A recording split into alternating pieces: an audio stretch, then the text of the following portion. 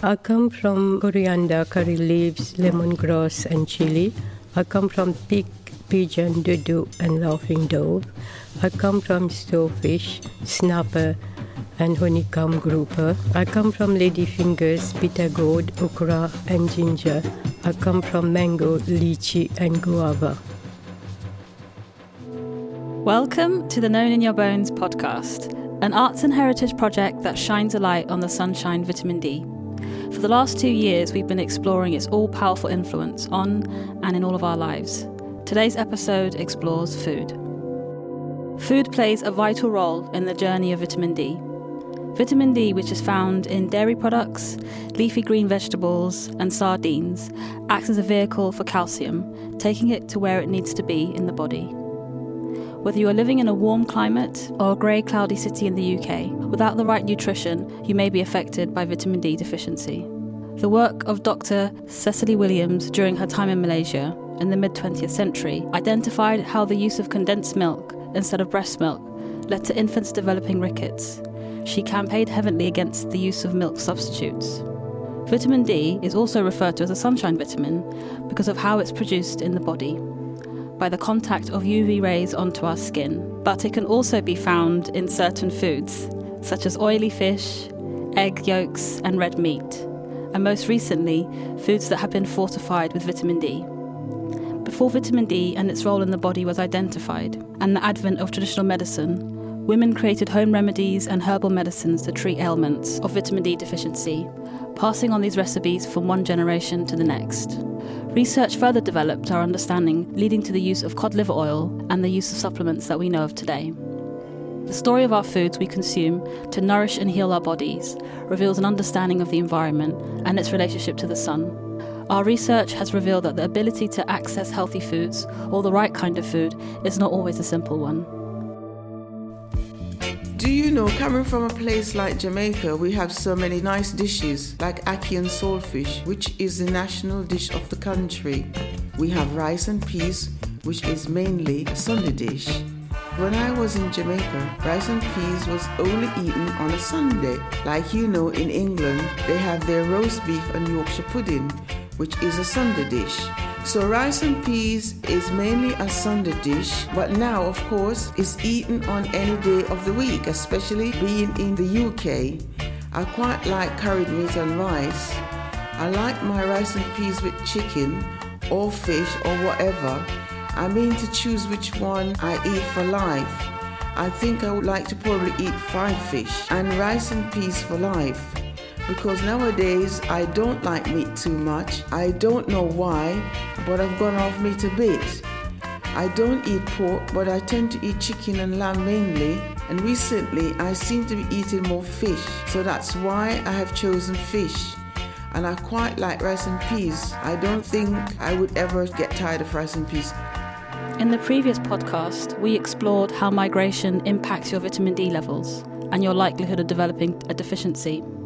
The role of vitamin D is as a carrier of calcium, which enables the delivery of this vital mineral needed for bone development and other important biological processes throughout the body.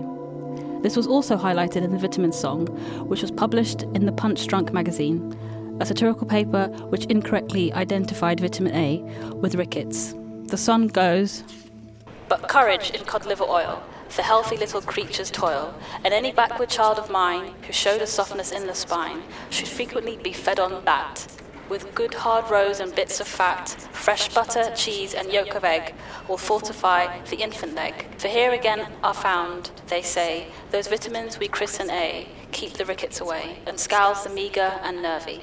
Without the right nutrition, you can also display the symptoms of deficiency. We came across the work of Dr. Cecily Williams at the Wellcome Collection.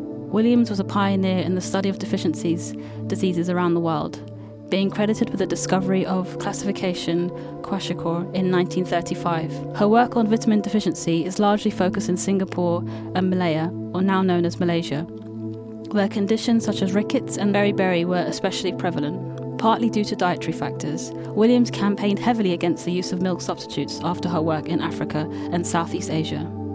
And in 1939, she delivered a speech to the Singapore Rotary Club addressing her concerns and anger, called Milk and Murder, in which she said, If you legal purists, you may wish me to change the title of this address to Milk and Manslaughter, but if your lives were embittered as mine is by seeing the day after day this massacre of the innocents by unsuitable feeding, you would feel as I do that misguided propaganda on infant feeding, to be punished at the most criminal form of sedition, should be regarded as murder. It caused such controversy, it was not printed anywhere until almost 40 years later, in 1977, when it was heralded as the first salvo in the Battle of Brest-Wiesbaden. She recognised that early infant nutrition that relied on breastfeeding was predicated on the mother's well-being. She said, "We find that overwork and unsuitable food will have an adverse effect on the ability of the mother to produce milk. Often mothers have stopped breastfeeding their babies for some weeks because they have no milk, and a good diet will in many cases still the powers of lactation to the mother and help to the child." It's not just the availability of food, but your socio-economic status and attitudes which often saw poorer women breastfeeding for longer compared to wealthier mothers. Fast forward to the present day, what role does food play in our lives with vitamin D? We have established the role of sun exposure and eating certain foods can help elevate those levels, but how effective is this? We spoke with Adrian Martineau, a clinical professor of respiratory infection and immunity at Queen Mary University in London. His research interests look at the role of vitamin D in respiratory health.